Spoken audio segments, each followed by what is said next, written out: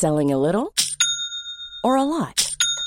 Shopify helps you do your thing however you cha-ching. Shopify is the global commerce platform that helps you sell at every stage of your business. From the launch your online shop stage to the first real-life store stage, all the way to the did we just hit a million orders stage.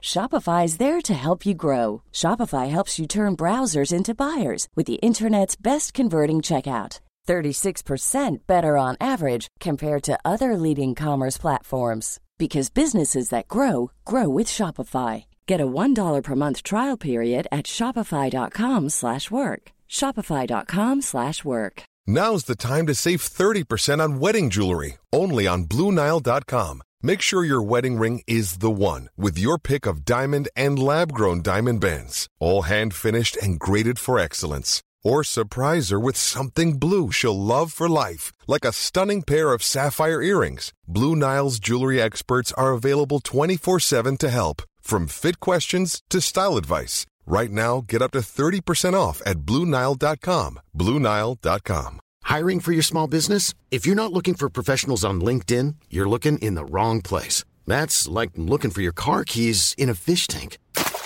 LinkedIn helps you hire professionals you can't find anywhere else, even those who aren't actively searching for a new job but might be open to the perfect role. In a given month, over 70% of LinkedIn users don't even visit other leading job sites. So start looking in the right place. With LinkedIn, you can hire professionals like a professional. Post your free job on linkedin.com/spoken today.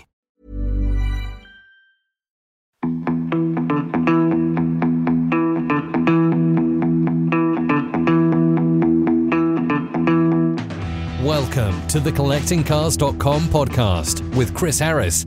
Hello and welcome to another Collecting Cars podcast. Sorry it's been a while, but our strategy has always been quality over quantity, and I'm glad to say that we're fulfilling that role today because I'm here at Gordon Murray Automotive to see his new T50 supercar, but also to talk to him not only about that project, but his fascinating life around racing cars and road cars, because let's not forget, this is the man that built World Championship F1 cars that were driven by the likes of Piquet and, of course, Ayrton Senna. But he was the father of, I think, the most famous, revered supercar of them all, the one that's still the rubric for everyone that's making such vehicles, the McLaren F1. And he's back with a new car, the T50. Gordon, that was a long introduction, because you've done so much. I'm sitting in your building, which is amazing for me because I drive past this on the way to my day job the whole time and it's always empty. I always think, when's it going to kick off? But it's kicking off now, isn't it, with your T50? Yeah, we're right here, yes. We actually, we had an event in this building in November 2017 to celebrate 50 years of car design. And now we're back for real with T50. I've just seen the vehicle. It's embargoed until, was it the 6th? 4th. Well, this won't go out before then, so it doesn't matter. I don't like to speak like it's an embargo. I'm just fascinated by how simple it is, how small it is, and it seems to me to be the antidote to the modern hypercar that's got a bit out of control. It would be easy for us to sit here now and crap on about how wrong it's got and sound like two really old buggers, and I want to avoid that, but some of it's going to be inevitable, isn't it? It is. Over the last sort of, not 30 years, because I think 15 years ago was the wrong time to do this. The technology hadn't moved on enough to make a much better car than the F1, and also people hadn't caught up by then. This is the right time to do it, and I just looked back and thought, well, why has nobody done another F1 driver-focused motor car? Yeah. And why are they all getting bigger and heavier and more complicated and further away from the pure driving experience? That's where it all came from, really. But a large OEM, let's be honest here, isn't in a position to make a vehicle like that now, are they, really? They'd have to have a separate business that would allow them to go through a low-volume process, wouldn't they? No, absolutely. And that was the other half of my thinking, actually, because I thought either people didn't get the formula, they didn't understand the formula, the F1, even though it was in front of them, or they did understand the formula, but the company they were in and the structure of that company with committees and layers of management wouldn't allow them to do such a focused motor car. And I think it's probably a combination of those two things. Yeah, and I think the commercial realities need to be acknowledged as well. I'm sure the T50, you've got shareholders, they're going to want to make some money out of it, but this doesn't strike me as being all about profit. No. And the supercar has become a profit-making exercise. And I think if you were to draw the Venn diagram of words that describe why the supercar, hypercar business has got a bit out of control, the one thing that would sit in the middle of the Venn diagram would be greed for me. Yeah. I just think car companies have become greedy. Yeah. And we sit there and we listen to the likes of, some of the British ones, let's say, saying we need to make 7,000 cars a year. And I just think, I'm bewildered. I think, well, there can't be 7,000 people that want one of the bloody things. And at that point, it's become a bit. The whole thing becomes ridiculous. Yeah, I know that's exactly. You've hit the nail on the head. That's exactly why there's 100 cars. I was initially under pressure to make more cars and keep the price lower, but I want people to use these like they used the F1 before they got unusable due to the price. Unfortunately, have you still got yours? No, I sold mine about 3 years ago. Did you? It became untenable to own. I mean, when it was worth 600 grand, I used to take people out before speed cameras and show them how it went. Yeah. And I used to slide it around in the wet and stuff. And then, when it edges up towards the 20 million mark, you think twice about taking it out, which is a shame, really. Yeah. Whereas this, the young people now are buying this, and a huge proportion of our owners are under 45. Yeah. They all missed the F1 experience. Now they have a successful business, and the F1 is unaffordable again. So what I say to them is this is better than the F1, and it's 85% discount, and you can use it without worrying about it. So yeah, I didn't realise quite how close it would be in terms of its layout and its packaging. I mean, the cabin. If you just walked past it and glanced it in the street, parked up, you'd think that's an F1, wouldn't you?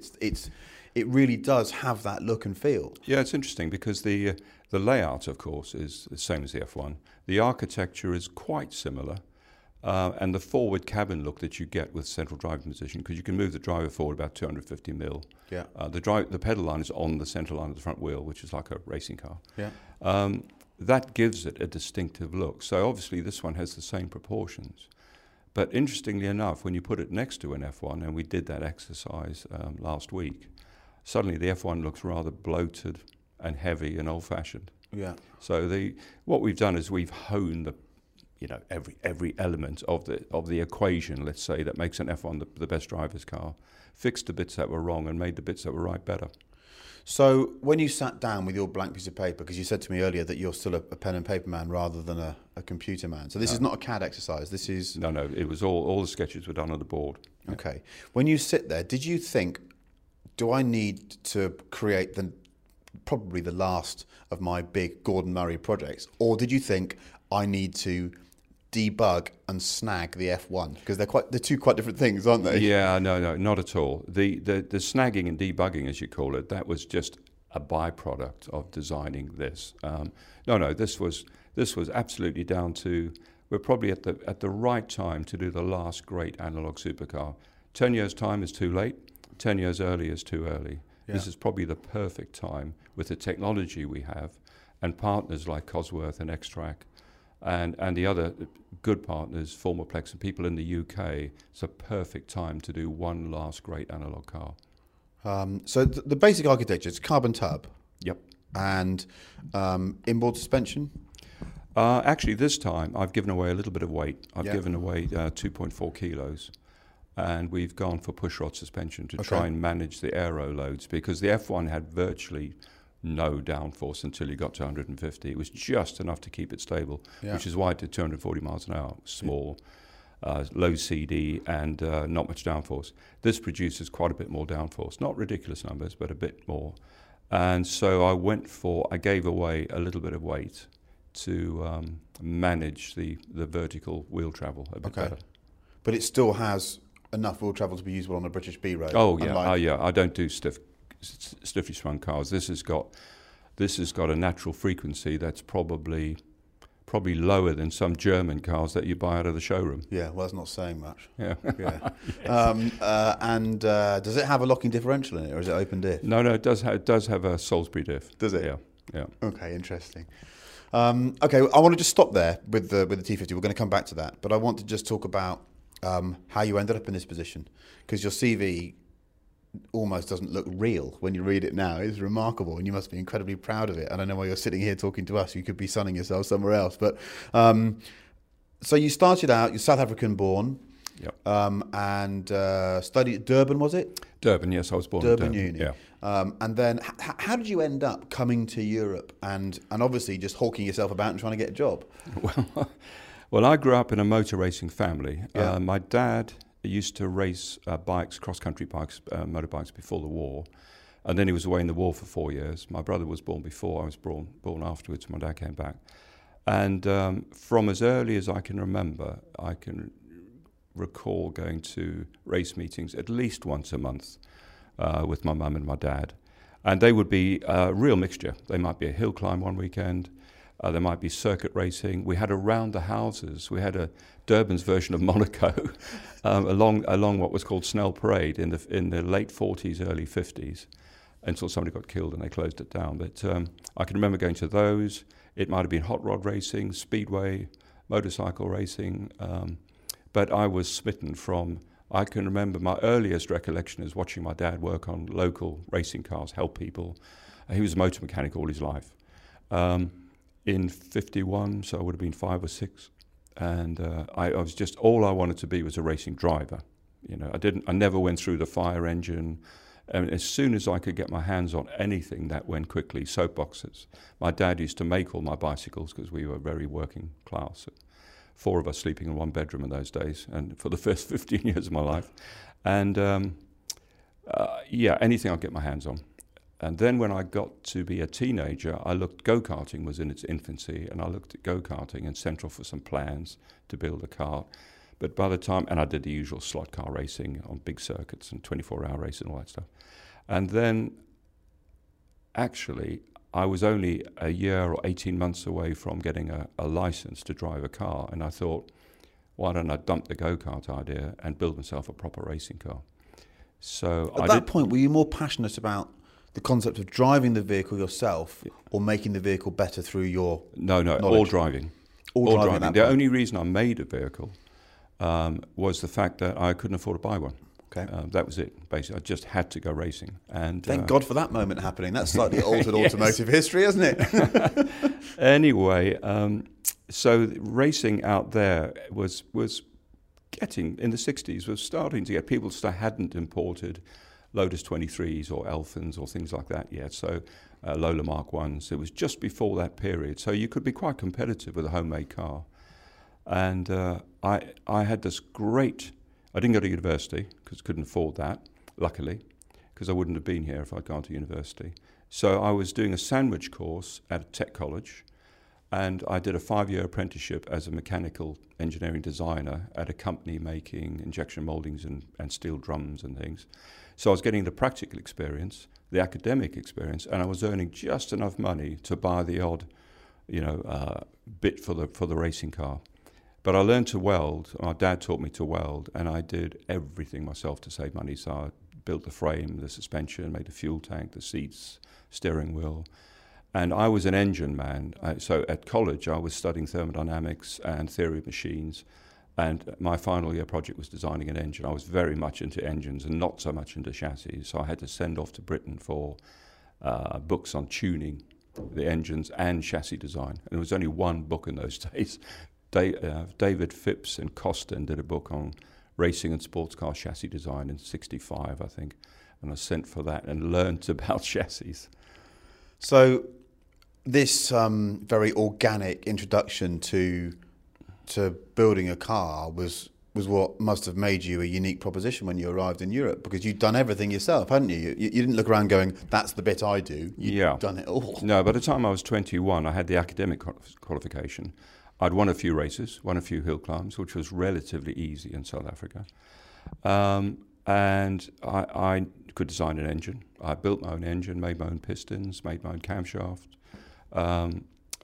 So when I arrived, but I still didn't think, I was quite naive, really. I didn't think I'd have a shot at racing at all. So I hawked myself around.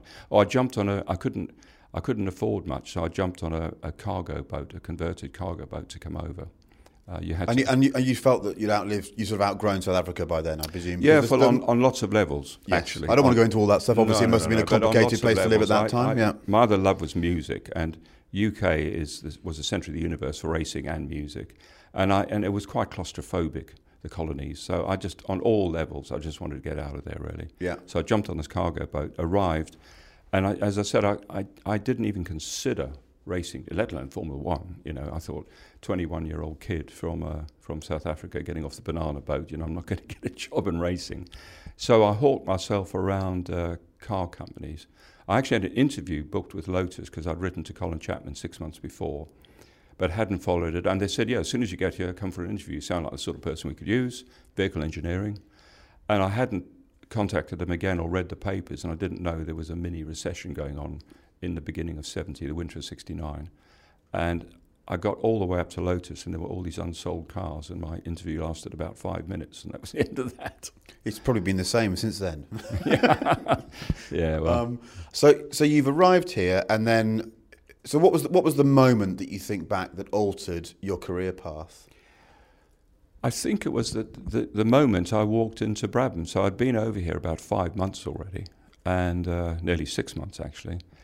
And I saw a job advertised down at Fair Oaks Aerodrome with Len Bailey, who was designing a car for Ford for Le Mans, the 3L I think it was called. And he had a small design office down on Fair Oaks, Alan Mann Racing there. Yeah. And I phoned, and Len said, oh yeah, we're desperate for another draftsman, another designer, you know, come down. So I came down and I got there, and I think he was only paying about £20 a week or something. And then I showed him all my drawings, all my calculations, my racing car, my engine I built, and he said, oh, you know, definitely the right sort of guy. And eventually he said, oh, I'm not sure we can afford another person, and off I went. And then he phoned me again and said, come back for another interview. And while I was in the design office, there was an old boy in the corner, and he said, he's never going to make up his mind. He's wasting your time. You know, there's only 3 of us here. I don't think he can afford anybody else. But Brabham, just down the road at Newhall on the canal, they're looking for a designer. And I went, Brabham Formula One team? And he said, yeah.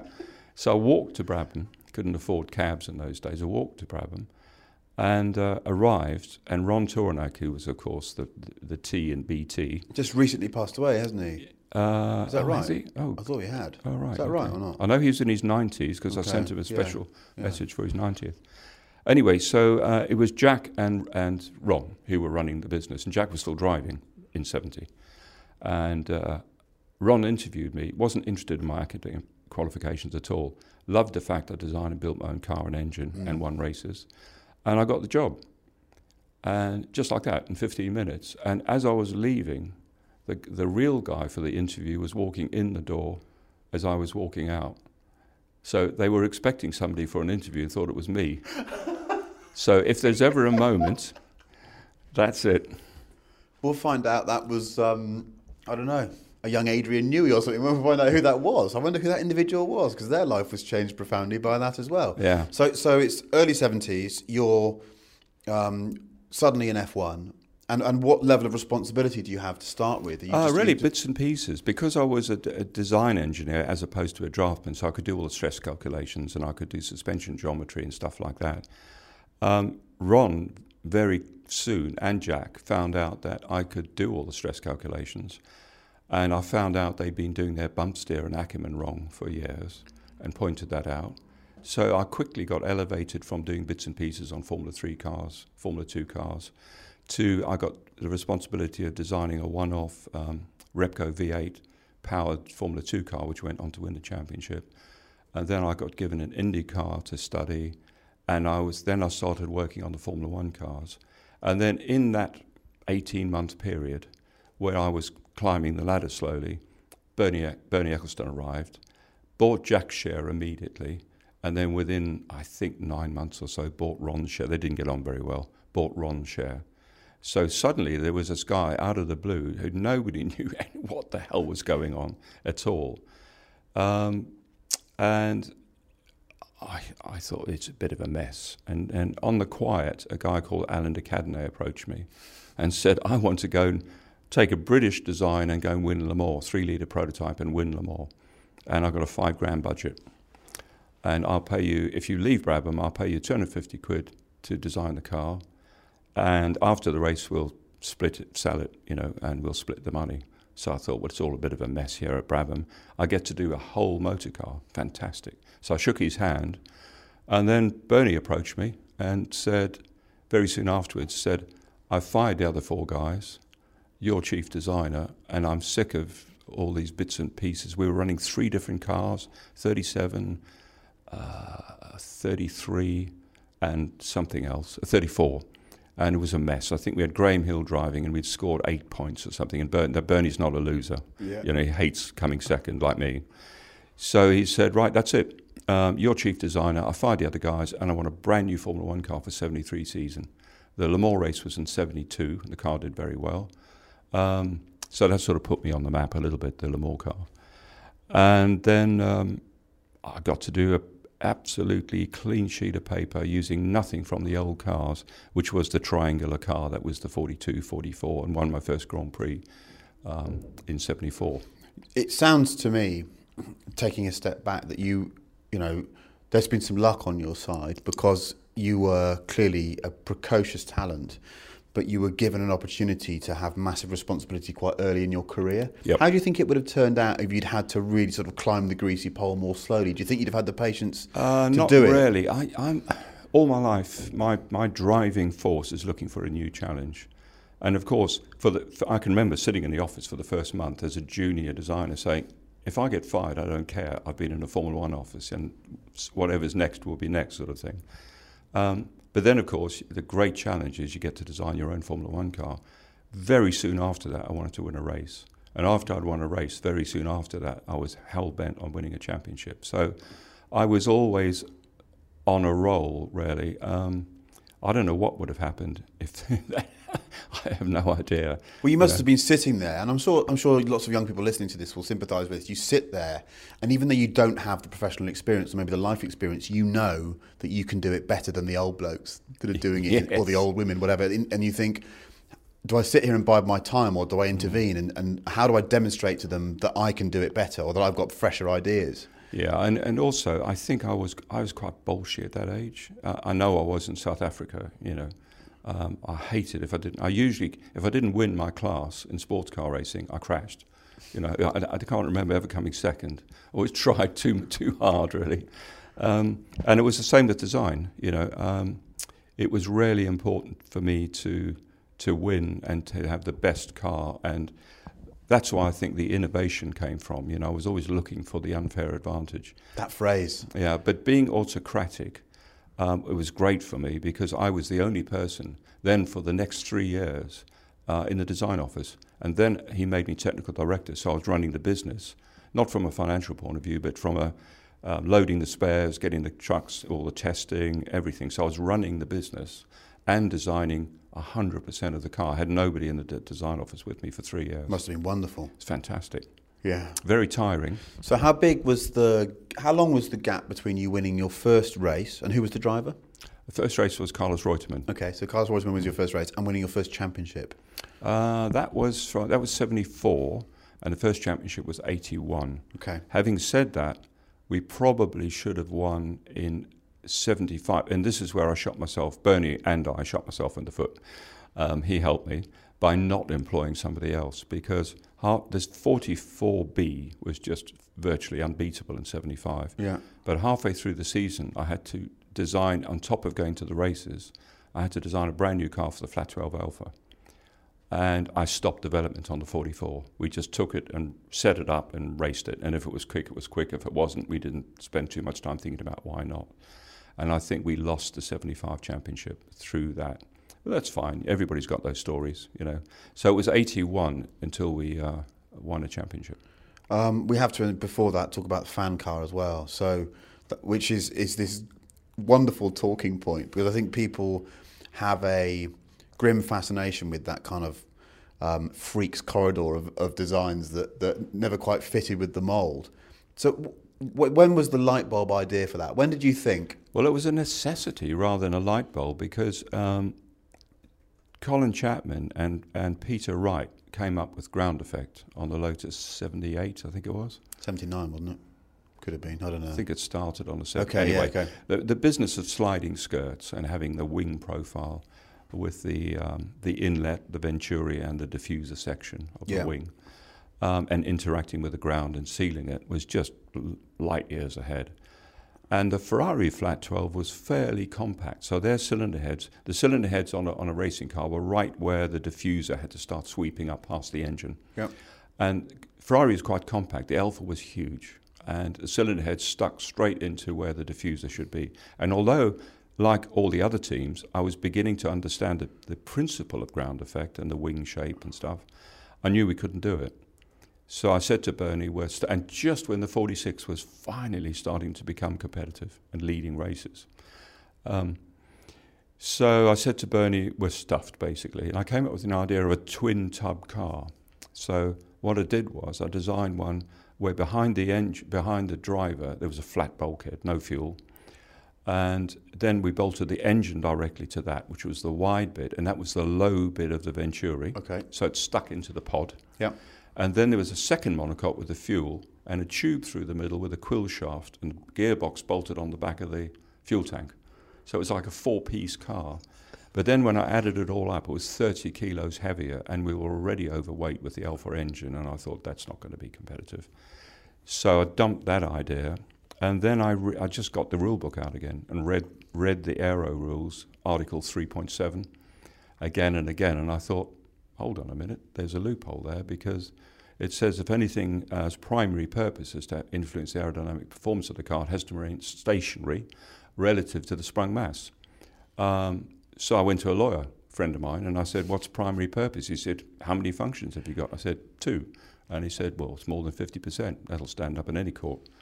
So I thought, right, I'll have 45% of the air cooling the car, sucking through a radiator, 55% unashamedly sucking the car to the ground. And all very well to say that, but then the next 3 months developing the fan drive and the skirt system was just a nightmare. And then when all that was finished, I had 2 weeks to teach the drivers to drive completely differently from everything that was instinct, if you like. Nicky picked it up really quickly. I presume you just had to get up to speed to get it working, didn't you? Well, you had to go into a corner. I mean, normally you go into a corner, you brake and you gear the car for maximum torque, not maximum power. So you hit the apex, and depending on how much downforce you've got, you come back on the throttle around maximum torque, out of the corner, change gear. You had to pick a gear ratio where you went in at maximum revs, because we could go round a third gear corner 30 miles an hour faster than anybody else. So you went in at maximum rev, so you're already doing 12,000 in the corner. And the drivers just held steady throttle, steered for the apex, held steady throttle, and then as they felt the load coming off the car out of the corner, changed up a gear. So it was completely different. And if you didn't kick 12,000 revs, you didn't have the downforce. So it's a learning curve, really. And did you think when your primary move in trying to apply this piece of thinking to motorsport was actually to go and speak to a lawyer, did you think, I'm in a very different world now, this is a strange place I'm in, I'm not trying to justify it to shareholders or think about performance, my first conversation has to be with a lawyer? Well, it was just to double check, because I read it, the rule again and again, and I thought it's crystal clear, if it's primary purpose.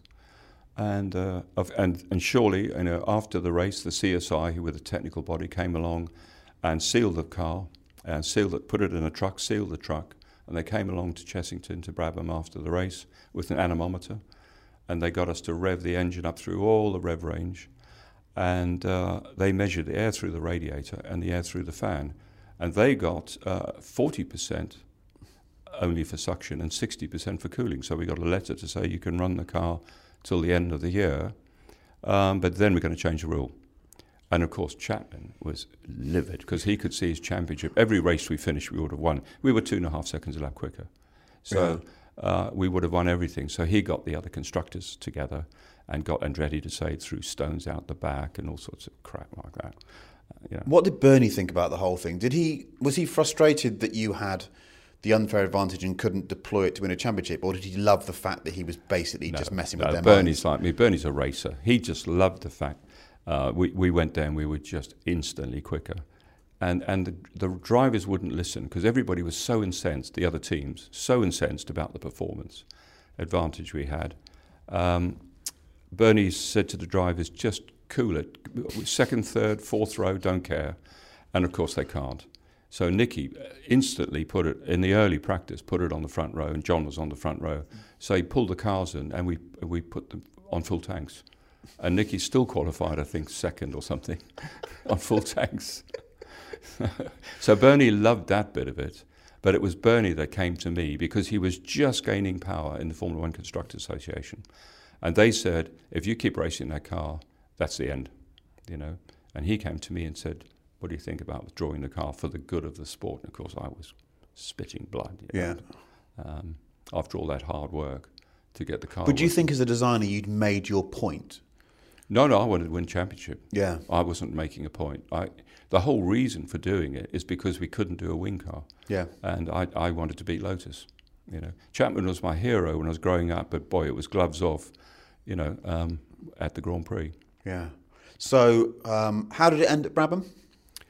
So Brabham, we won another championship in '83. That was PK? With the first turbo championship. I'm sure you get asked the whole time about your connection with Ayrton Senna, because that was famous, and obviously he's the man everyone talks about. But talk to me about PK, because he's quite a character, isn't he? Oh, he was brilliant. I mean, he was certainly part of the family. He grew up from a kid, really, with us, because he came to us from Formula 3, and he used to come in, he got a bicycle and a flat near Chessington, and he used to come and sit on the side of the drawing board every day asking questions about why was I drawing that, why is the gearbox, if I had a gearbox on my drawing board, why was I doing it, you know, with that bearing or that layout. He came to every wind tunnel session. He was obsessed with learning about the car, and he was a quick driver, and he drove for me for 7 years, so, you know, he was part of the family, and he was fun too. He was real hardcore prankster. There are many good stories Oh, out. yeah. I'm not going to put you on the spot and say, tell me one, but think about it now and then before the end, see if you can summon one. But I hear all sorts of stories. And the years when he was at Williams with Nigel Mansell, there's some outrageous stories about how he used to wind up, because they were quite different personalities, weren't they? No, he was brilliant. I mean, those were really fun years. You know? And of course, those years are fascinating for my generation, because it was when I started watching the sport, and that's when we had crazy fuels, qualifying spec engines with 1,000 horsepower and crazy tyres that would last one lap. I mean, they were gladiators, weren't they? You used to bolt them in, and you didn't know what was going to happen. I said to Nelson once, I said, how do you race with only 760 horsepower, and then qualify with 1,300? You know, how do you drive? How do you go out there and psych up? Because the qualies did one lap, the gearbox and the engine didn't often last one lap. The 5.5 bar boost. And, you know, packing dry ice in the intercooler and water spraying the intercooler and all sorts of things. And usually halfway round you'd hear bang, you know, and that with a bit of black smoke behind the pits, and that didn't make it round, you know. And he said, well, you don't drive it. He said, with that much horsepower, you come out of the corner, you get the car in the middle of the road, so you've got room for snaking, and then you just floor it, basically. You drive round the corner and then floor it down the straights. He said you couldn't take a line up to the curb and then expect to use 1,300 horsepower. You didn't know where it would end up, did you? And I heard, I come back to the fuel, I heard some great stories about some of the stuff you used to put in these things, and sort of corporate guests would be ushered away whilst you filled the things up because it was so noxious and toxic and horrible. Is that true or not? Some of the fuels were... No, not really. Those are grossly exaggerated. Rumours put out by Renault, actually, who looked like they were going to get beaten, of course, and they did. We had to win the last 3 races, and we did. No, it was special fuel, but it was still well within the regs. There was no control over certain additives in those days, but there was very heavy control over the octane, the RON number. And... We met the RON number. It just happened to have some rocket fuel in there. Yeah. But it was actually the engine sort of needed it for cooling as well. The fuel because it was 4 cylinders, wasn't it? Yeah. So, and is there any truth in the fact the block it was related back to a sort of Group 3, Group 2 touring car block or something? Was there any? No, it was a bog standard off the line 318 BMW block. You're joking? Yeah. And they used to leave them outside. If you leave them out in the rain for a year, they age, toughen. So it was a standard road car block. So how strong are those? Well, strong enough until we got the Zolder once, and we did the, Paul Rocher used to call it his Hitler chip. So the program, Hitler Prom, that you put in the program in the car. So we had 2 sets of qualies. We do one on, say, 1,000 horsepower, advance the ignition a little bit, turn the boost up, and then if this car survived that, we take the wastegate off completely and put a plate over it. Just weld it shut. Pack the intercooler with ice. I had a water spray on the intercooler as well. And Russia would bring out his Hitler Prom and stick it in the engine, and that was around about the 1,300 horsepower. And we did that at Zolder, and the final loop is just behind the pits, and as usual on the Hitler Prom, the car came round and we could hear bang, and we saw this plume of smoke behind the pits, and then of course Nelson didn't come around. But what had happened is the brake mean effective pressure was so high on the piston that it pushed the crank out. It split the block in half all the way around and pushed the bottom of the car out onto the circuit. And the car was partially chassis, so the car broke in half basically. And Nelson gently skidded into the grass and the bank with the front bit, and the back bit sort of made a hole in the tarmac. Did you ever feel a responsibility to the driver's safety putting them out in these weapons, or did it? Or was Not it, at all. It was just what they chose to do. Not at all. Yeah. They loved it. Yeah. Anything that put them on pole. I mean, they liked it more. It would have been the other way around if we'd said, "Well, that's a bit dangerous putting that much power in the car." Yeah. We would have had complaints, certainly from Nelson. The gearboxes used to last one lap, and we had to throw them away because it bent the shafts. It's incredible. Unrepeatable times, because people talk about Can-Am. I'm sure you love Can-Am. Yeah. From as being unlimited motorsport, but F1 at that point was almost. There were regulations, but it felt so renegade. Yeah, compared to you what we could have still now. innovate. You could still innovate. I remember once with the BT49 when we were generating over 2 tons of downforce with skirted cars, and we almost did, I think, a 170-mile lap at Silverstone on qualies. And Nelson was going flat, I can never remember the name, after the hanger straight, the first right-hander. Stowe. He was just lifting and flat, wasn't braking for that, on qualies. And pulling 4 Gs or something. Well, no, 5.5 I calculated, 5.5 G. And he said, if you don't believe me, put another set on, go down, because we had the circuit exclusively with Goodyear, go down and sit in the grandstand and listen. And I did. I drove around and I listened, and he came down hanger straight, lifted for a second, flat, and went round the corner like he was tethered to the middle, So in those days, we were pulling about 5.5 G on qualifiers. So you won, was it 1 or 2 championships with Nelson? 2. Yeah. I always loved the Parmalat down the side of the car as a kid. I always imagined that Parmalat was an exotic sort of clothing brand. I was very disappointed to find out that it was milk. Yes. It was dairy, a shattering produce, moment for me, because I thought, is it a watch make or something? No, it's a dairy product. Oh, right. I've never actually bought any. I ought to at some point.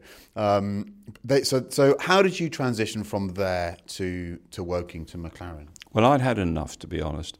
Bernie was losing interest in the team. Bernie's like me. He was looking for the next challenge, exactly, but in his field. And his next challenge was taking over Formula One. And that was getting more and more likely. And we had Nelson, fell out with Bernie over not much money. Nelson was asking, and so we lost Nelson. Of course, after 7 years, that was a big blow. Yeah. And then we lost a tyre contract, and then BMW were getting a bit miffed with the way they were working with us. So we lost the engine contract, and then the final straw was Elio De Angelis got killed in testing at Paul Ricard. And I'd never lost a drive. 86. Yeah. And in 86, the whole thing was just decaying. And I actually went to Bernie and said, I think 17 years, we've done very well together. I've had enough, And Bernie he'd had enough too, to be honest. And I thought, that's it. I want to go I want to do some consultancy. I'd love to do a road car. Love to do like the ultimate road car. And I'll find some backers and I'll go and do that. But Ron had just lost John Barnard to Ferrari. And Ron approached me, and he was very, very persuasive. Not with finance, funnily enough. I didn't get any more money. But with, you can't leave Formula One like that, and you come and join us. I mean, you can have completely free hand. That's what attracted me, because McLaren was a much bigger deal because when I left, I still only had David North and myself and a couple of junior people in design, And I think McLaren had 12 people in the design office, and they had a marketing team and a big factory and stuff. So he said, if you come, you can be technical director and you can be in charge of everything, not just design, but the factory, the testing, the making of the component, anything you like, basically. So I thought, okay. Then I said, right, I'll sign for 3 years. How far had you got with your idea for the ultimate road car before Ron intervened? Just sketches. Yeah, okay. Yeah, I was still busy in Formula One in '86. Yeah. And I thought, that's it. But I said to Ron, I will sign for 3 years, but whatever you offer me, that's it, because that's 20 years in Formula One, and I need a new challenge. I'm tired of travelling around the world. You know, the first 11 years with Bernie, I had 3 weeks holiday in 11 years. That's how intense it was in those days. So I signed as technical director, and the first car, unfortunately, had already been designed. The car for '87 had been designed by like a consortium after Barnard left, but it was really just a rehashed. And who were the drivers for '87? '87 was Stefan Johansson and Prost, I think. Yes. Yeah. Yeah, that's right, isn't it? Yeah. And John's car was a brilliant design in '81, the MP41 or whatever it was. What was the first carbon tub? First, partial carbon tub. Yeah. The first carbon tub was actually, what was his name? ATS. It was a first complete carbon tub. Okay. But it was a breakthrough, and the car was a really good car, and it was very, very, very good. But by the time it got to '86, it was getting a little bit tired, if you like, and it needed a revamp. And unfortunately, it was just before I started. So the team there had done a revamp of it, and it wasn't particularly competitive in '87. But it did give me the opportunity in '87 to start once again with a completely clean sheet of paper. New engine, new chassis, new everything. And the engine was a Honda? Honda V6. And that was the MP44, which went on to win the championship, 15 out of 16 races. And then I did the 5 and the 5B and had another 2 championships. So I had 3 years there and 3 championships. Was a nice way to end. And you got to work with Prost and Senna. Yes. We can't do this without you telling us a little bit about I them as individuals. Everybody says to me, that must have been hell, It wasn't. It was the opposite. I mean, a bit tricky to manage, but I had ways of doing that. I'd worked with quite tricky drivers before, moody drivers, prima donnas. The one thing I couldn't get over was how the drivers were treated at McLaren, because at Brabham, they were employees, and they did whatever they were asked. In McLaren, it was like, oh no, they're off skiing, they can't go testing. I know that doesn't work with me. That sort of stuff. But it was fantastic having 2 drivers that had an equal chance of winning, because you knew if both cars finished, you were going to be 1-2 if the car was good enough. So I was just very strict with them, the way they operated within the team, with sharing information. I didn't want anybody hiding, tyre choices and things. So we always did a debrief with both drivers, both race engineers together, and me in the middle. And if I caught them behind a truck doing a deal, I took away a set of qualies. And that worked. There's a lot of conjecture now that individual designs are designed around particular drivers' driving style. It could be said that Sebastian Vettel post blown diffuser isn't the same driver. Did you ever feel in your mind that you were designing a racing car that was a bit more Senna or a bit more Prost? Or was it not as nuanced then? Was there not as much known through data? Yes, because even long before that, Carlos Reutemann, for example, who's a lot quicker than people give him credit for, but quite moody on the right day, he's unbeatable sort of thing. He loved a car that was very delicate and high-speed corners. Absolutely loved it.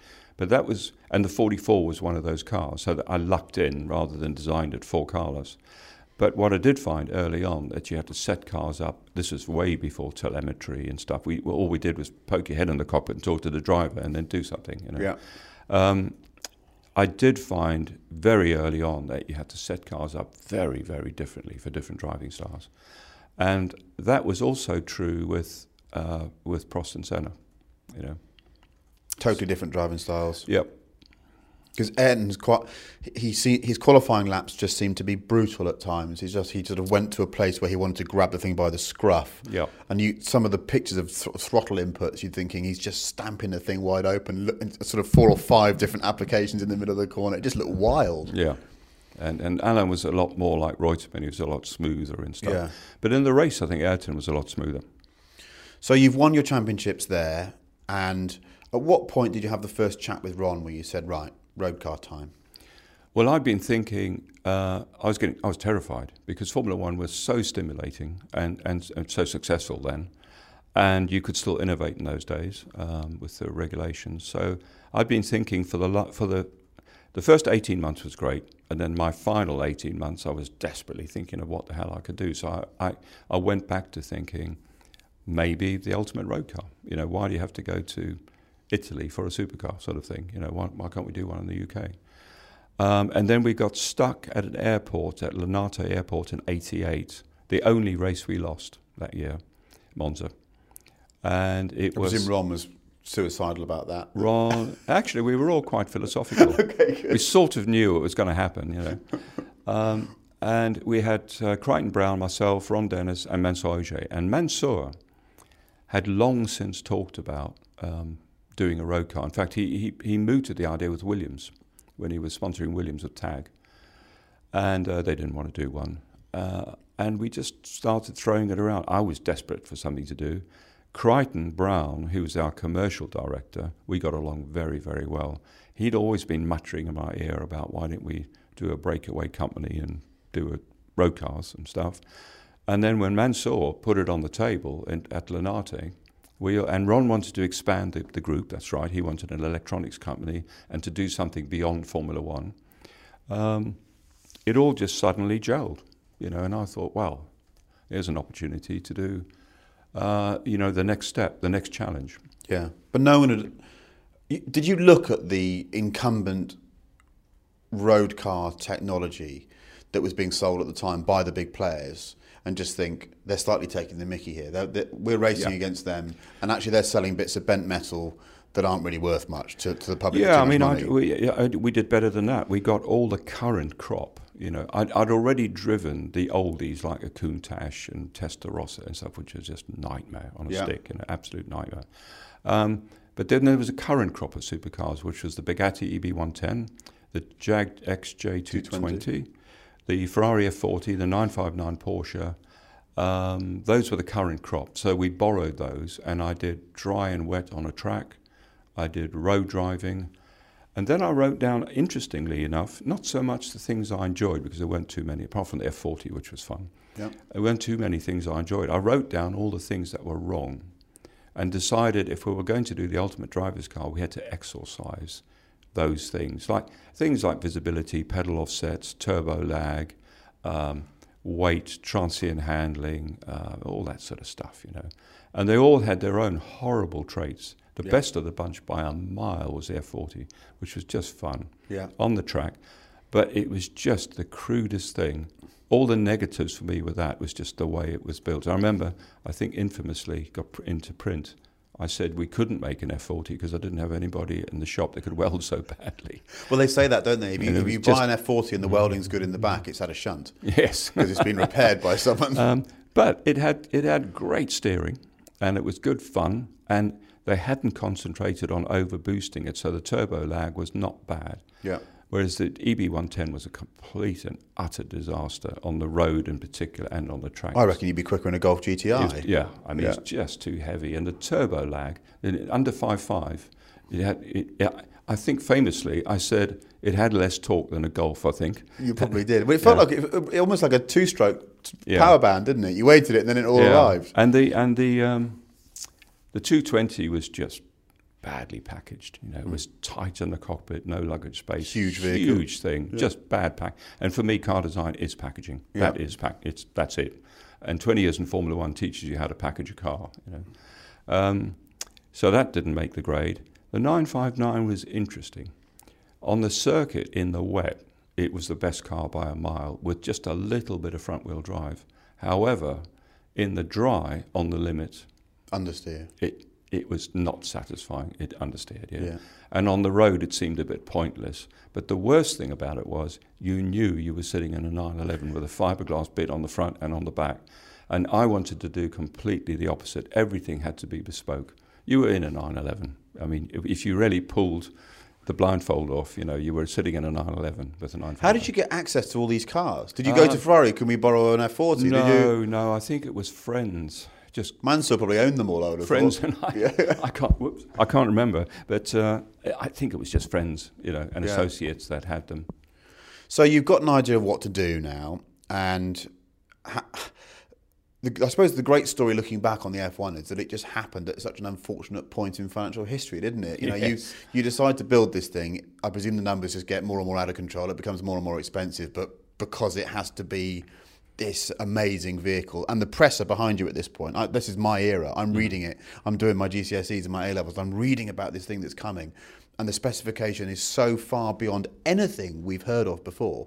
But the number gets more and more and more. It starts out at this price and it gets more and more. And how are you managing all that? I didn't. The good thing was I never had a budget for the price of the car. Never, ever.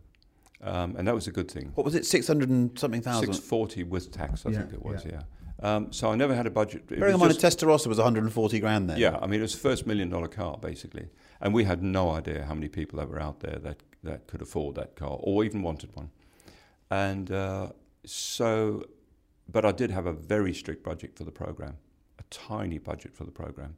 So it had to be kept very, very tight, the size of the team and the time it took to make the car. And in fact, I can't believe we did it on the budget we had now. But the clever thing wasn't making a budget for the car. But of course, when we announced the price, because we'd taken 50 grand deposits, and when we announced the price, 3/4 of those people just disappeared because it was such a lot of money. And then we had the recession, the financial downturn. But in the end, although the road car didn't make money, the racing cars made a lot of money, which more than made up for the loss with the road car. It's amazing, isn't it? The racing cars made the money, but the road cars didn't. How many were made in total in the end? 28. We made much more money with the racing cars than we expected to make with the road car, actually. And then, of course, putting a price for a car company on winning Le Mans, I don't know how you quantify that, but of course, when we won Le Mans, that really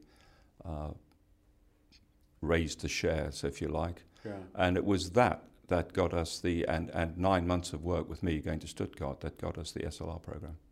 That's interesting to me, the SLR program. I assume it's not the happiest part of your career, but can we just talk about it a bit? Because it was a vehicle that I found fascinating, and it's when I always, I've never met you before actually like this, but I've always wanted to meet you because I thought to myself, I really get what he thinks now. Because if he thinks the SLR was not what he wanted to make, then I kind of agree with him.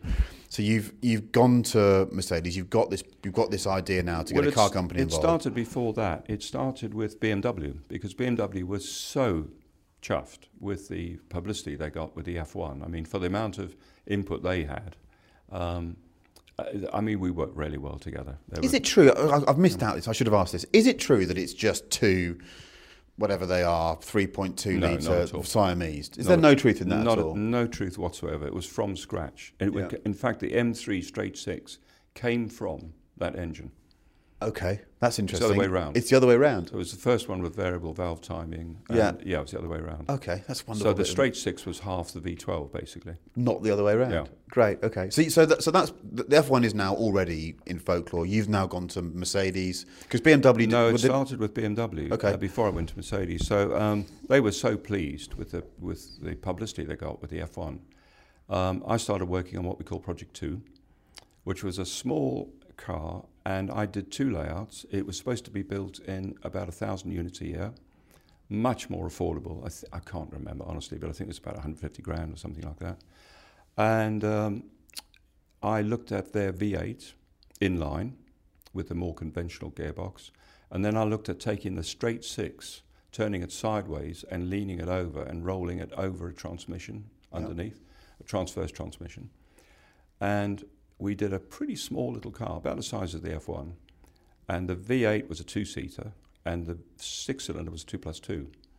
And I did the layouts, and we did some styling drawings, and we did a business plan, and I took it across to the BMW board, and we heard nothing for a bit, and then Karl-Heinz Karpfel and Paul Roscher came back to me and said, "You've got it.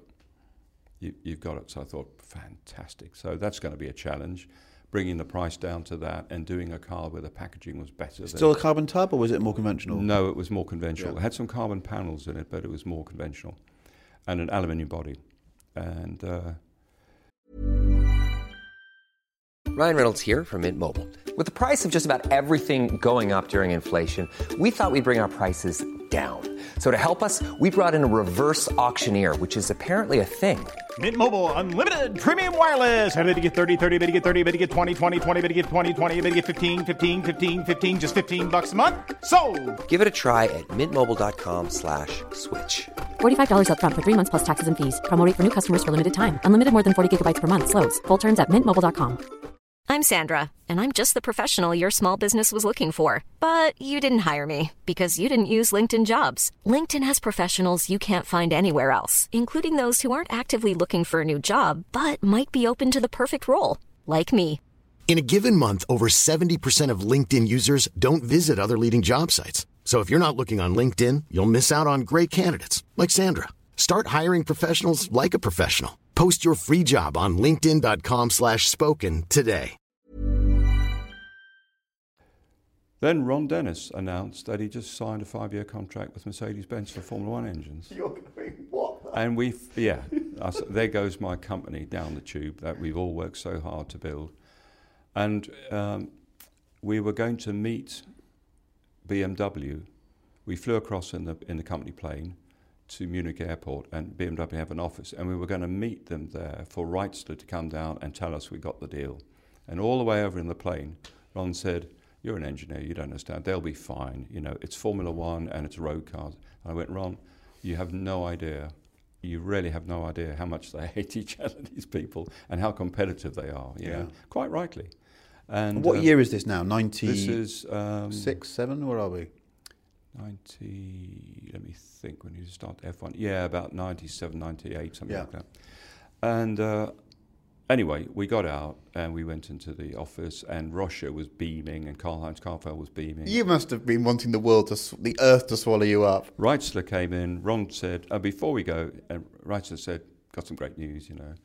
And Ron said, "Oh, before you say anything, it won't affect us at all. I just need to tell you what we've done." And Reitzler just said, "Goodbye, Mr. Dennis," and turned around and left.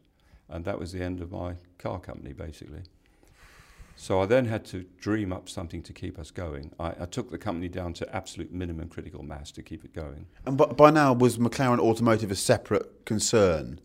Yeah, it always was. Yeah, McLaren Cars, as it was then. It was separate, yeah. Separate, yeah. And who anyway, owned it? I was a 20% shareholder. Yeah.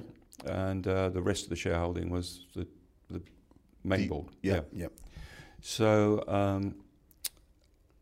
anyway, so I came up with a car, so I thought better do something with Mercedes then. So I designed this little thing, took the Mercedes V8 and did it was a much bigger, heavier engine. And we did a little 2-seater sports car, which could be made in a more conventional again, which could be made in up to 1,500 units a year. And a really sexy little car, actually quite light and quite different from the Ferraris and things out there. And we sent that to Mercedes, heard nothing for 3 months at all. And then they came back and they said, "The bad news is we're not doing your car. The good news is we got a job because we've just had the show car, Vision SLR, and we want to produce it. So you get to do everything, engineer it, make it, test it, homologate it." And that was the beginning of the SLR. How do you feel about the SLR now? I'm still extremely proud of the structure. The structure broke new ground, and the manufacturing methodology to keep it carbon. It had a robot-bonded carbon tub. It had glass beads injected into the roof spider. The roof spider was a single-piece molding. I mean, it broke new ground everywhere. Unfortunately, you have committees and levels of management, and you'll never get an iconic motor car out of committees and levels of management. So it ended up not knowing what it wanted to be honest. We didn't do the styling, so I absolutely first one to put my hand up and say I didn't do the styling on that one. And it just sort of, it had an identity crisis. Funnily enough, now looking back, as a long-distance continental cruncher, it's probably quite a good machine. But as a sports car, probably not. No. Remember first driving one, I was in Northampton and I tried to pull out of T-junction, and there was this slight issue with there being 1.8 metres of it ahead of... and I couldn't... I basically had to block the road before I could see where I was going. Yes. And I did think it was a bit strange. But there was lots of talk around the fact that you decided to leave the project, and I think that dealt it a big blow before it was even on sale. You know, the idea that you, the father of the greatest supercar ever, decided you didn't want to put your name to this thing. It's quite a big statement. Engineering-wise, it was a great thing. It really was. I mean, the torsional rigidity and the safety. You know, it was the first 5-star Merc, I think. Yeah. But that doesn't make for an iconic motor car, unfortunately. No. Okay, so SLR's done.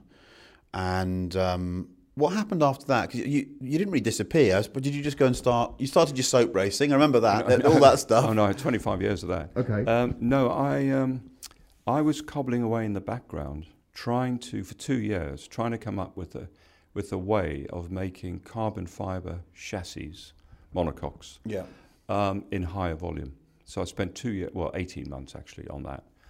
And I managed to do that, which is actually the methodology that's similar to what McLaren are using now, because a lot of their tubs aren't honeycomb.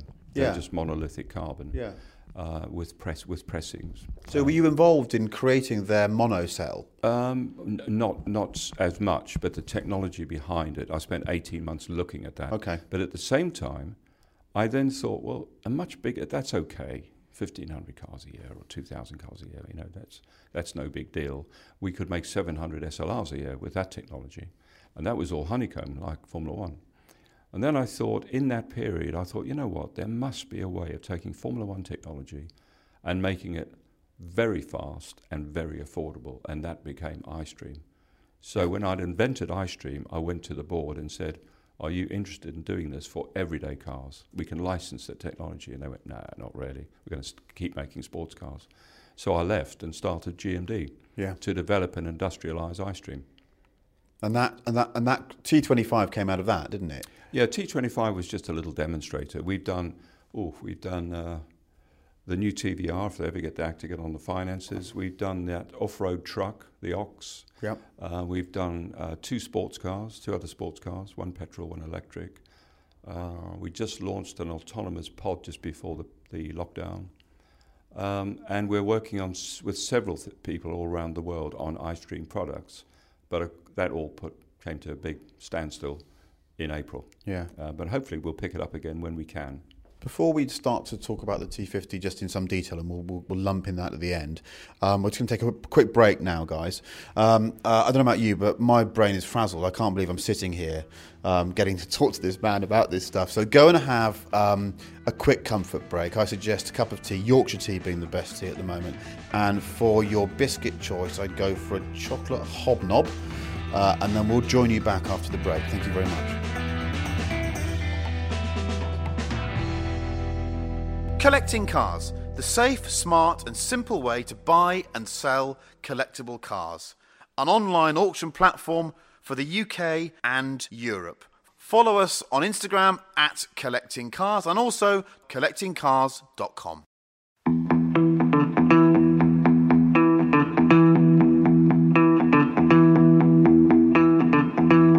The Collecting Cars Podcast with Chris Harris. Welcome back to this Collecting Cars podcast. My mind is being blown by Gordon Murray. We've gone through his background career in F1, and we've discussed the remarkable F1 supercar, and we've done the SLR as well. Now, moving forwards, we're talking about Gordon Murray Design and his iStream industrial process, I suppose is the correct way of putting it, isn't it? Yep. But I also want to ask him now, because he's one of these sage-like figures in our industry, what he thinks about this sort of inexorable move towards electrification and what it actually means, and whether he carries some cynicism around it. What do you think? Well, electric cars, I mean, people are using them like the silver bullet, and they aren't really, particularly governments. I don't think the government, even though I think this government's done a lot of good. They don't listen to the right people, I think, before they blurb out about... it's talking before you engage your brain, isn't it? All internal combustion engines will be dead by this time or period. That's nonsense, really. The current battery technology is just so awful from a power density point of view. And then you're carrying around batteries and all the equipment. The cars get heavier, and therefore, the brakes have to work harder, the tyres wear out quicker, the road damage gets worse, everything gets worse, spirals out of control as any car gets heavier. And I think the elephant in the room is life cycle analysis too. I don't think anybody wants to talk about life cycle analysis, the actual energy it takes to make a motor car in the first place, an electric car. And I think they start making sense when two things happen. When we get the next generation of batteries, which are much better from a power density point of view, and therefore lighter. Do they exist yet? Do we know they're coming? No, they don't. We've been promised them. I doubt whether we'll see them in the next 5 to 10 years, but people are spending billions on them, so hopefully they'll arrive. And then the other thing we need to address is the life cycle. We need to really have a long, hard look at where all the ingredients are coming from for the battery, the energy it takes to make an electric car, the energy it takes to make the battery, and then what happens to them when they're finished. Because it's fine now, we've got, I don't know, probably less than 2% of cars are electrified at the moment. But if you suddenly went to 50% or 70% or 100%, what's going to happen to all the old batteries? I mean, there's all sorts of big questions that are just being pushed to one side because people think this is the simple answer, and it isn't really. So I don't think it's anywhere near as black and white as people say, and I think the IC engine is going to be around a long time. I get quite depressed when I think about this, because when one scrutinises it, and I share all of your views, and I'm not as educated as you on the subject, but I don't see electricity as being the sole future at the moment. I don't see an infrastructure that's workable. I see, frankly, lies being peddled around the overall cleanliness of these electric vehicles, because, as you say, it doesn't take into account what they emit in being produced and being disposed of. So the phrase zero emissions really winds me up, because it's not a zero emission vehicle. It's a bit like when they say that it's the government's money. It's not the government's money, it's our money. So I'm frustrated by that. But when you scrutinise it, I don't see a conclusion at the moment that leads to a new technical solution. To me, it leads to the end of personal transportation as we see it. I see changes in ownership, in how you interact with a vehicle like that, and I can't see how it's going to happen in 30 years' time. The way the legislators and the governments want us to interact with these machines, they're either not going to be affordable or they're not going to be clean enough for people to want to use them. Is that a fair summary? Yeah, or not? I think everything's changing, and it's changing for different pressures from different areas. I think the ownership model is going to look completely different in 10, 15 years' time. The usage of cars, not just the ownership, but the usage, the way they get serviced, central ownership models.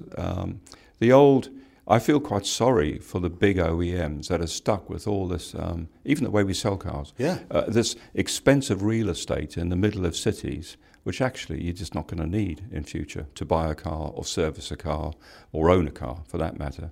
And there's pressure coming from buyers' behaviour, where people are living in future. More and more people moving into, urbanised areas, urban areas, who probably don't want a car. What do you think car enthusiasm looks like in 20 years' time? I think classic cars are going to become even more important. What's a 250 GTO worth if you can't drive it anywhere near a city because it's a zero emissions zone? Is it still worth the same money because it's a piece of art? It's effectively a modern Picasso. If it's only cities, probably yes, because you probably wouldn't drive a 250 GTO around the city too much anyway. But what if you couldn't drive it in England? Oh, well, that's a different story. Yeah. It's coming, isn't it? Yeah, probably. I hope classic cars are around for a long time because, it's people spend a lot of their own money. And I'm not just talking 250 GTOs, I'm talking Minis, Cinquecentos, Sprites. People spend a lot of their money keeping those in good condition for posterity and the nation, if you like. But see, what my generation and your generation view as posterity, my children view as being wasteful, smelly, and they are under attack from a constant barrage from the media, from their teachers. You wouldn't believe. I mean, my teachers constantly tell my children how evil my job is, basically. I'm sure you're right, because if we had a world full of steam engines belching out black smoke and dropping soot on everybody, and there'd be lots of people complaining. Yeah. However, people still love going in a steam engine. Yeah. So it'll be around for a while. I mean, I'm just. If you said to me I could have been born at a different time, but I had to give up, the period I've lived through, I wouldn't change it for a second. I've just been very, very lucky. Even now, enjoying decent driving machines and driving experiences even now. And that's going to go on for a bit, but inevitably things will change. So that seems like a good point to discuss the T50, because this does seem like the right time for your car. It feels like this is the last opportunity really to do a car like this, because the volumes are right. The price doesn't really matter because there's enough rich people about, probably because your name's on it and it's the new F1 effectively, that you'll be fine there. And you can just about get away with making just an internal combustion engine, relatively small capacity V12, and keeping the weight down. You don't have to have any hybridity in there at all. Yeah, that's right. I mean, I think you're absolutely right. I think this is the perfect time to do the last great analog supercar, because 15 years ago it would have been completely wrong. First of all, nobody had caught up with the F1 15 years ago, and secondly, the technology, materials, and systems hadn't advanced enough to do anything. Doing a 10% better F1 is completely pointless. This isn't a slightly better F1. This is a new statement, if you like, based on the F1 principles, but it uses all the modern systems, technology and materials to move the game forward, in my opinion, as much as the F1 moved it forward in 92. That's a big statement. Yeah, but I can say it because I know, and my team knows, I've got a fantastic team this time, we know what makes the F1 good and what was wrong with the F1, and there were plenty of things wrong with the F1. I've only driven one once, and I have to say I found it eye-opening. The handling was interesting. Yeah, it's the instant response. I've driven. There are masses of supercars out there, much more capable than the F1, much more. And I've driven all of them, on the track and on the road. I mean, just some of them are 3 times more capable with the way they get around. They're not 3 times the driving experience, though, are they? No, that's the thing. And none of them. There's 2 things that none of them have done for me. None of them, when I've jumped out of them, I'm walking away, I don't want to look over my shoulder and look back. That's number one. And the second one is, can't wait to get back in there again, which is what happens when I get back in an F1. I've done 30,000 miles in F1, did a lot of the testing myself.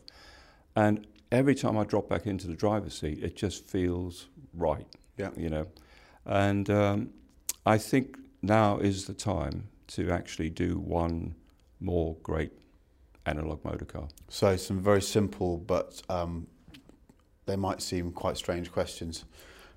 How do you make the T50 have better intake noise than an F1? Because the intake noise of the F1 sits with me forever. Yeah. Well, that was a bit hit and miss, because I knew we were going to have to pass. We didn't have any bypass valves on the F1, so we had to pass the Swiss drive-by, which I think was 73 decibels from memory.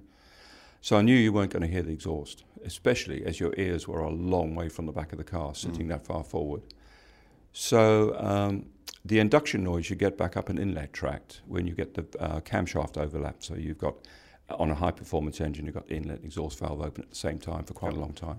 You get a lovely pulse. And if you've got a direct ram induction box like a racing car, which I had on F1 and have on T50, that noise comes right back, and then I stop the intake just by the driver's ear.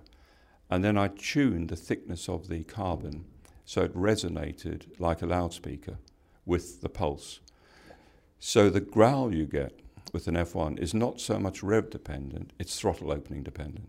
So you can be 100 miles an hour on 10% throttle, the car's relatively quiet. But if you press the throttle, you get the noise. To overtake somebody, you get this wonderful growl. But I didn't have much time to experiment with the noise. I just thought, well, make one layup 1 mil and one layup 1.2 or something, and we'll see with the prototypes. With T50, we're actually making, on the early prototypes, we're making a picture frame that we can slot different thicknesses of carbon in until we tune the noise so it's even better. And then, when we've got it right, we'll actually just lay up the production cars with that thickness. Love it. Okay, another F1 related question. As a kid, I can remember reading those big early stories in Car and Autocar, and they transfixed me. And going to Kenwood to have them make a CD changer that was a kilogram, whatever, 300 grams lighter. Of course, it was a wonderful example of this obsessive weight loss thing that was used forever. What's happened on this car? How have you managed to lighten the hi-fi? Or do you not need to? I threw down. No, you do. I threw down the challenge with the F1. I think I had 5 or 6 people come and get interviewed for the job. And when I said the average weight of the system then was 16 kilos, and I just picked an arbitrary half. Yeah. I said our target is 8. I've done no calculations. 5 of them got up and walked out. But Kenwood stayed, and they hit 8.5 kilos, which was amazing for a CD changer system. This time, we've gone to a great British company, Arcam. They're part of the Harman Group. Yeah, I used to buy their amplifiers. They make top-end stuff. Yeah. And they haven't done a car system before. No, exactly. So when I gave them the weight target, there was, well, we like a challenge type thing. Anyway, they've come back with a system which I think is a nominal 700 watts, 10 loudspeakers, preamp, power amp, all the usual stuff, built-in crossover system. And it's 4.35 kilos. And I presume it's just a streamer now, is it? Does it have a CD player or not? No, it doesn't have a CD player. Just a streamer. Yeah. Yeah, which is amazing, really. Is there going to be an Arcam logo in the car or not? I don't know yet. Yeah, it depends on the deal, I suppose. But, that's fantastic. I love the fact that you've gone to a good cottage industry British hi-fi manufacturer to do that. It was important to me that this car was British, really important. From a passion point of view, but also I needed to protect us against Brexit and currency fluctuation, all that sort of stuff. So 90% of the supply chain are UK. Other stuff, I don't want to brush over it too quickly, but you told me that there is some chassis electronics. There has to be an ABS system, and there is an ESP system, which is going to be, it's not, you sign the car off chassis-wise beforehand, then you bolt this on afterwards. That's right. Is what you need to do. That's from Continental, is it, the system? Yes. Who's doing tyres? Who's doing brakes? So tyres are a no-brainer for me, Michelin. They're still the best technical company on the planet.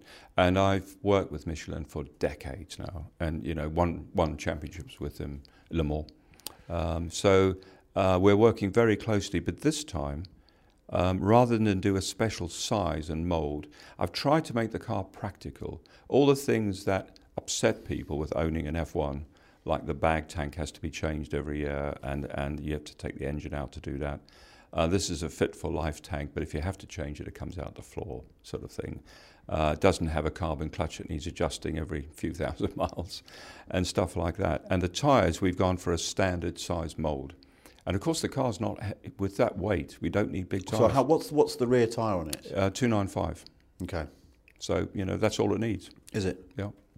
Wow. And is it going to be an off-the-shelf tyre as well? It's off-the-shelf mould. Yeah. But we'll work with Michelin on the construction and the compound. And will it be a Cup 2 or a 4S? Or I think it's a Cup 2. Is it?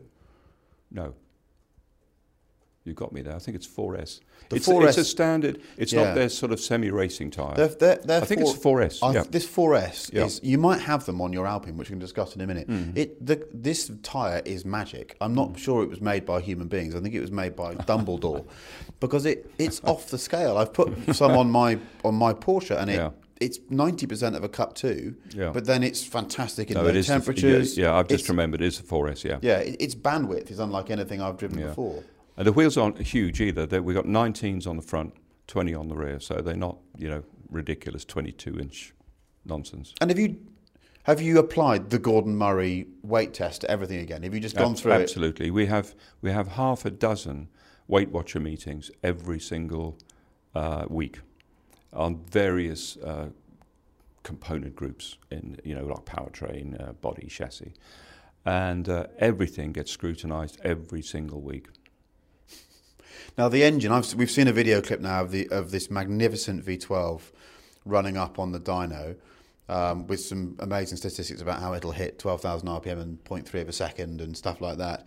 But I love the fact that the emphasis here is on the experience that the engine provides rather than just some meaningless power figure. Because as long as it produces enough power to make this thing as fast as a missile, that's all that matters, isn't it, really? Yeah. The rest of it is about how it drives. Absolutely. I have right from the beginning, like the F1, I have no interest in 0 to 60 time, 0 to 100, Nürburgring lap time, whatever, top speed. This car has to produce the best driving experience on the planet, full stop. And the engine is at least 50% of that for me, maybe even more, actually, in a supercar. And so it was never going to be anything but a V12 or NA, just never. And I set Cosworth some ridiculous targets with revs and weight of the engine, pickup speed and all that sort of stuff, and they've hit everything. I mean, both X-Track and Cosworth have been fantastic people to work with. And it revs to 12? 12.1. Soft stop, 12.4 hard stop. And with a conventional valve train on it? Yeah, that was the challenge. How does that work? Well, I don't know. That's the challenge. So doesn't it need pneumatic valves at that? But even more importantly, I really felt an idiot with Cosworth because I started in engines right in the beginning, as we've talked about. So I consider myself an engine person ahead of being a chassis person. And right in the beginning, I said to them, look, I want 2 engine modes. It's fine revving to 12. That's great. We've beaten, I held the record with the LCC Rocket, which was 11.5 for a road-going car. We've beaten that, that's great. But most people are not going to want more than Ferrari revs, like $9,000 or something. Why don't we do 2 modes? So we move the torque down in the lower mode. So when you're poodling around, dropping the kids at school, you've got torque lower down. They said, you won't need that. And I went, no, but I want it. And they went, you won't need it. And I went, no, I really want it, because when I grew up, you either had revs or torque in the 60s, and you couldn't have both. And then last year, they showed me the final torque and power curve, and it produces more than 70% of maximum torque at 2.5 in the 12,000 rev mode. And I felt such an idiot. We still have 2 modes, but they are just the best engine. Is that down to the metallurgy and stuff they're using, or is it down to just how clever the engine management is now? No, it's not even that. It's the engine management certainly helps. With a throttle cable, you get once you've written a map, you've got what you've got with a throttle cable. And the energy management obviously helps the electronic side. But it's much more than that. Their thermal side, the combustion technology that Cosworth have, is like second to none. So they have tumblers they can deploy to change the burn rate in the cylinder. They have twin port injection, and they can play those ports against the valve timing with the cam and the ignition timing. Do you have these meetings now and think, God, I wish I'd had that in F1? There's a new toy cupboard. In Formula One? Sorry, yes. Yeah, no, absolutely, yeah. But that's just another reason why it's time to do another supercar, because everything's moved on just so much more. I mean, and ultimately, this thing is going to be a rocket ship. It's a Lotus Elise with a 660 horsepower V12 in the back. That does make it sound quite appealing. Going to make 100. Yep. I have to ask you how many you sold. We've actually, we had a discussion with the shareholders right in the beginning, and they said, do you think we'll pre-sell? Because we weren't going to do what every other car company on the planet does and put out teasers and renderings that were nothing like the finished car, or worse still, an early show car that doesn't look like the finished car. Yeah. I hate that stuff. I didn't do it with the F1, and I haven't done it with this. And we got around, and they said, do you think we'll pre-sell any? And I said, yeah, sure, of course. I know people with F1s. I know people that had F1s and sold them too early. There's a bunch of young people out there I know that didn't have F1s that will want one. Probably 10, 12, If you'd said to me we'd sell over 2/3 of the cars based on a ballpoint sketch which took me 2.5 hours to draw, and I would never have believed it. I would never, ever have believed it. I think you underestimate the currency that your name carries within this industry. Even so, though, there's a lot out there now, And with the F1, you said earlier, it was the first of its type, if you like. But it's interesting that you should say there's a lot out there. But let's quickly do this now. And I know that you don't want to just sit here and dismiss what's out there at the moment. But what excites me about this car is it is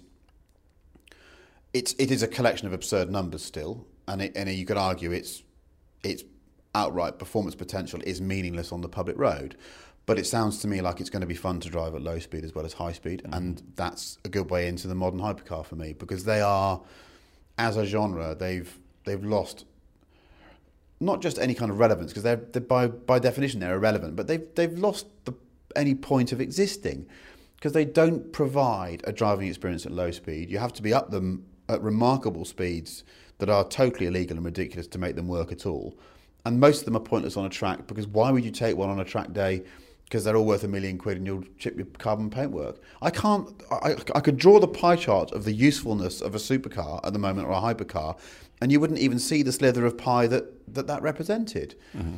And I just don't understand how it's happened, really. They're just being bought by the wrong people for the wrong price at the wrong time, really. Yeah, I think you're absolutely right. I think the same way. And I think right now, that's why we're only doing 100 cars. Because I think we can see there's 100 people out there that want this driving experience and don't just want to do 250 miles an hour. Nobody that buys a 250 mile an hour car ever does it anyway. I mean, I had an F1 for years. I never got it over 225, for example. You know, you don't buy a car that can do 270 to do 270. You buy it for bragging rights. You do, or what you do is, you know, that manufacturer that's based in Molsheim, they sell you a car that's 250, and the only way you can do it is to turn up at their organised day at Air Lessing and do 250. But at that point, you're doing it in a very sanitised environment. What's the point? You know, it's a bit. I totally agree with you. I don't. Yeah, see the point. I think 50 breaks. You know, one side of the coin, you could say, well, it's a pretty conventional car. You know, it's got double wishbone suspension, hasn't got any trick hydraulics on it. It's NA V12. It's a manual gearbox. It's pretty conventional. But it's meant to be, because it's meant to break the mould of everything you've just said about the current crop of supercars. And as a designer, you know, I've fought weight all my life. The only thing in a car, any car, that counts against you every second the car is moving is weight. It doesn't matter whether you're cornering, accelerating, braking, steering, whatever you're doing, it counts against you. And we added up all the supercars, and the average current weight is just over 1,400 kilos. And the one thing you can't change is the laws of physics. No matter how clever you are, you can disguise weight, but you cannot change the laws of physics. And you'll never get transient handling with a heavy car that feels like a light car.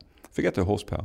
Jump back in a Lotus Elan, you know, and whiz around a few corners. Within 10 minutes, you'll be seeing jump in a rocket. We'll be smiling. That's the key thing. Yeah, that's it. So does it have power steering, this?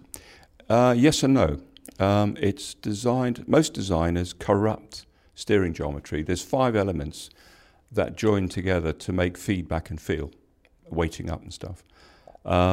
Kingpin inclination, caster angle, Ackerman, pneumatic trail, and offset to the contact patch. Those are the 5 things that interact. If you know as a designer you've got power steering, the packaging is so difficult with big heavy disc brakes and the bottom wishbone ball joint usually, you'd corrupt 1 or 2 of those elements, because you know the power steering is going to make up for it, if you like.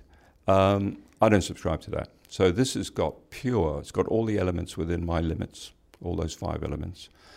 And then, like the F1, that was, manual steering, but it was a pain to park and maneuver. So what we've done, we've got a very light electric system that clutches in below a given speed, and we'll find out what that speed is when we run XP cars in October. And it clutches in, it just gives you a little bit of assistance for parking. As soon as you go more than, say, 10 miles an hour, it clutches out and you've got pure manual steering. That's the solution we've all been looking for, isn't it? Yep. Wonderful. So the broad numbers are 600 and what horsepower? 663. 663. How much torque? It's 475 newton meters, I think. Okay. Yeah. And the predicted curb weight with a carbon roof rather than glass panels? 986. 986. Okay. So its power to weight ratio is? Dry weight is 957. It's off the dial, isn't it? Mm. I can't wait to have a go in it. I really can't. Me too. When XP car's running? Yeah, well, we've got Mule Car. His name is George. Yeah. Once again, an Ultima Kit car. Yeah. That runs the end of next month. And when do you expect to deliver the first customer car? January 2022, we start production. And the prototypes we start putting together, XP1 and 2, in September, and they run in October. Have you built the tub yet? Or is the tub the tub's built, yeah. Fantastic. I can't wait. Now, before we finish, I want to ask you about some of your personal cars, because you've arrived in a beautiful blue Alpine, which is a car I adore. Mm-hmm. Are you enjoying it? I love it. My everyday car for 16 years was a Smart Roadster with its bad gearbox and all, because it was just small and fun and light, you know. And on a good day, I could go around the outside of a 911 on a roundabout. Just the weight was 830 kilos. Yeah. And the Alpine came along, and I thought, right, that's the first car I've seen that's relatively light. If that car was 150 mil narrower and had a manual box, it would be the perfect little sports car. Yeah. The steering's the only thing that lets it down a little bit. It's still damn good for an electric system, though, isn't it? It's pretty good. It's pretty good, but it's still not quite there on weighting up. Also, do you think it could be improved if you had a thinner steering wheel rim? Because all these modern cars have such thick rims. I hate them. If you look inside T50, it looks like a 1960s car. Yeah. I can't stand. I don't know where they came from. It just takes any feel away. I've got really long fingers, and I can't get my hand around an Alpine wheel. No. I think it's a marketing thing. Yeah. I don't know where the hell Run they came from. flat tyres, massive spring rate, thick steering wheels. They basically wreck a car before they've even started, don't they? Yeah. I always remember hearing and reading about you in Car Magazine that you had a Renault Kangoo and stuff down in your place in France. Yeah, I had 3. Have you still got a passion for quirky French stuff or not? Or quirky stuff, full stop. I needed, in France, the Kangoo down there, I bought in 97. Still got that. Yeah. In Scotland, I've still got I need a 4-wheel drive up there. I've still got that I've just bought a Caravelle to move people around, 4-wheel drive, but I still got the Kangoo. The one in England was a diesel. I need one to get out of my drive in winter. I need four-wheel drive, and you can't find a small, light four-wheel drive. It's the weight mainly that puts people off. Panda 4x4, what have you got? I've got a Suzuki Jimny. Have you?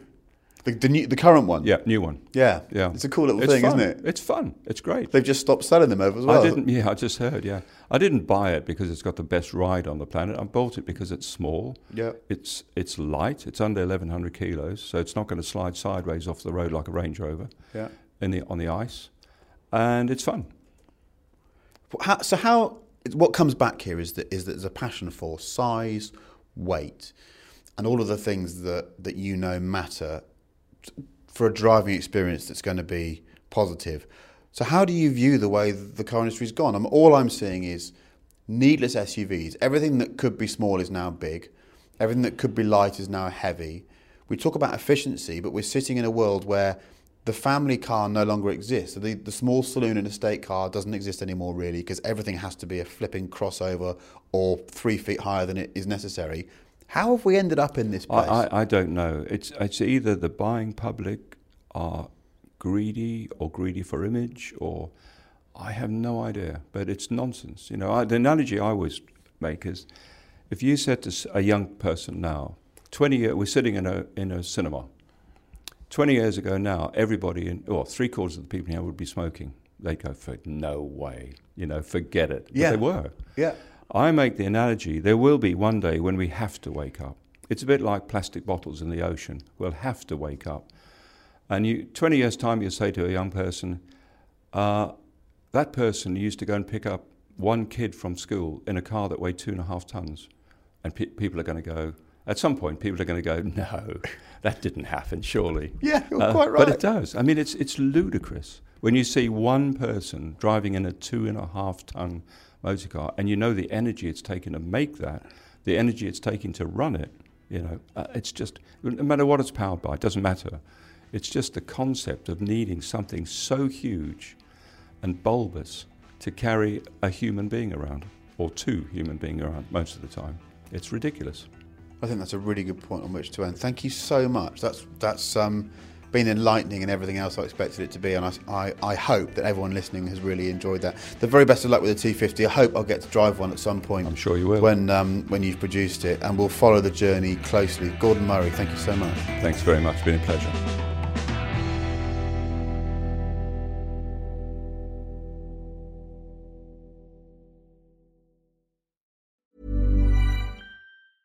Selling a little or a lot? Shopify helps you do your thing however you cha-ching. Shopify is the global commerce platform that helps you sell at every stage of your business. From the launch your online shop stage to the first real-life store stage, all the way to the did we just hit a million orders stage. Shopify is there to help you grow. Shopify helps you turn browsers into buyers with the internet's best converting checkout. 36% better on average compared to other leading commerce platforms. Because businesses that grow, grow with Shopify. Get a $1 per month trial period at shopify.com/work. Shopify.com/work. Hello, this is Danny Pellegrino, host of the Everything Iconic podcast, and I'm here to tell you all about Splash Refresher, because hydration is mandatory, but boring is not. Now, I love my water, but if I don't spice it up, I'm not going to finish what I took out of the fridge. That's why I love my Splash Refresher, which is flavorful, delicious, bright, hydrating, and 0 calories. The wild berry flavor is my fave. No, wait, is the pineapple mango flavor my fave? You know what? All 5 craveable Splash Refresher flavors are my fave because they're so delicious. So get hydrated and enjoy it with Splash Refresher. Imagine the softest sheets you've ever felt. Now imagine them getting even softer over time. That's what you'll feel with Boll & Branch's organic cotton sheets. In a recent customer survey, 96% replied that Boll & Branch sheets get softer with every wash. Start getting your best night's sleep in these sheets that get softer and softer for years to come. Try their sheets with a 30-night guarantee. Plus, get 15% off your first order at bollandbranch.com. Code BUTTERY. Exclusions apply. See site for details.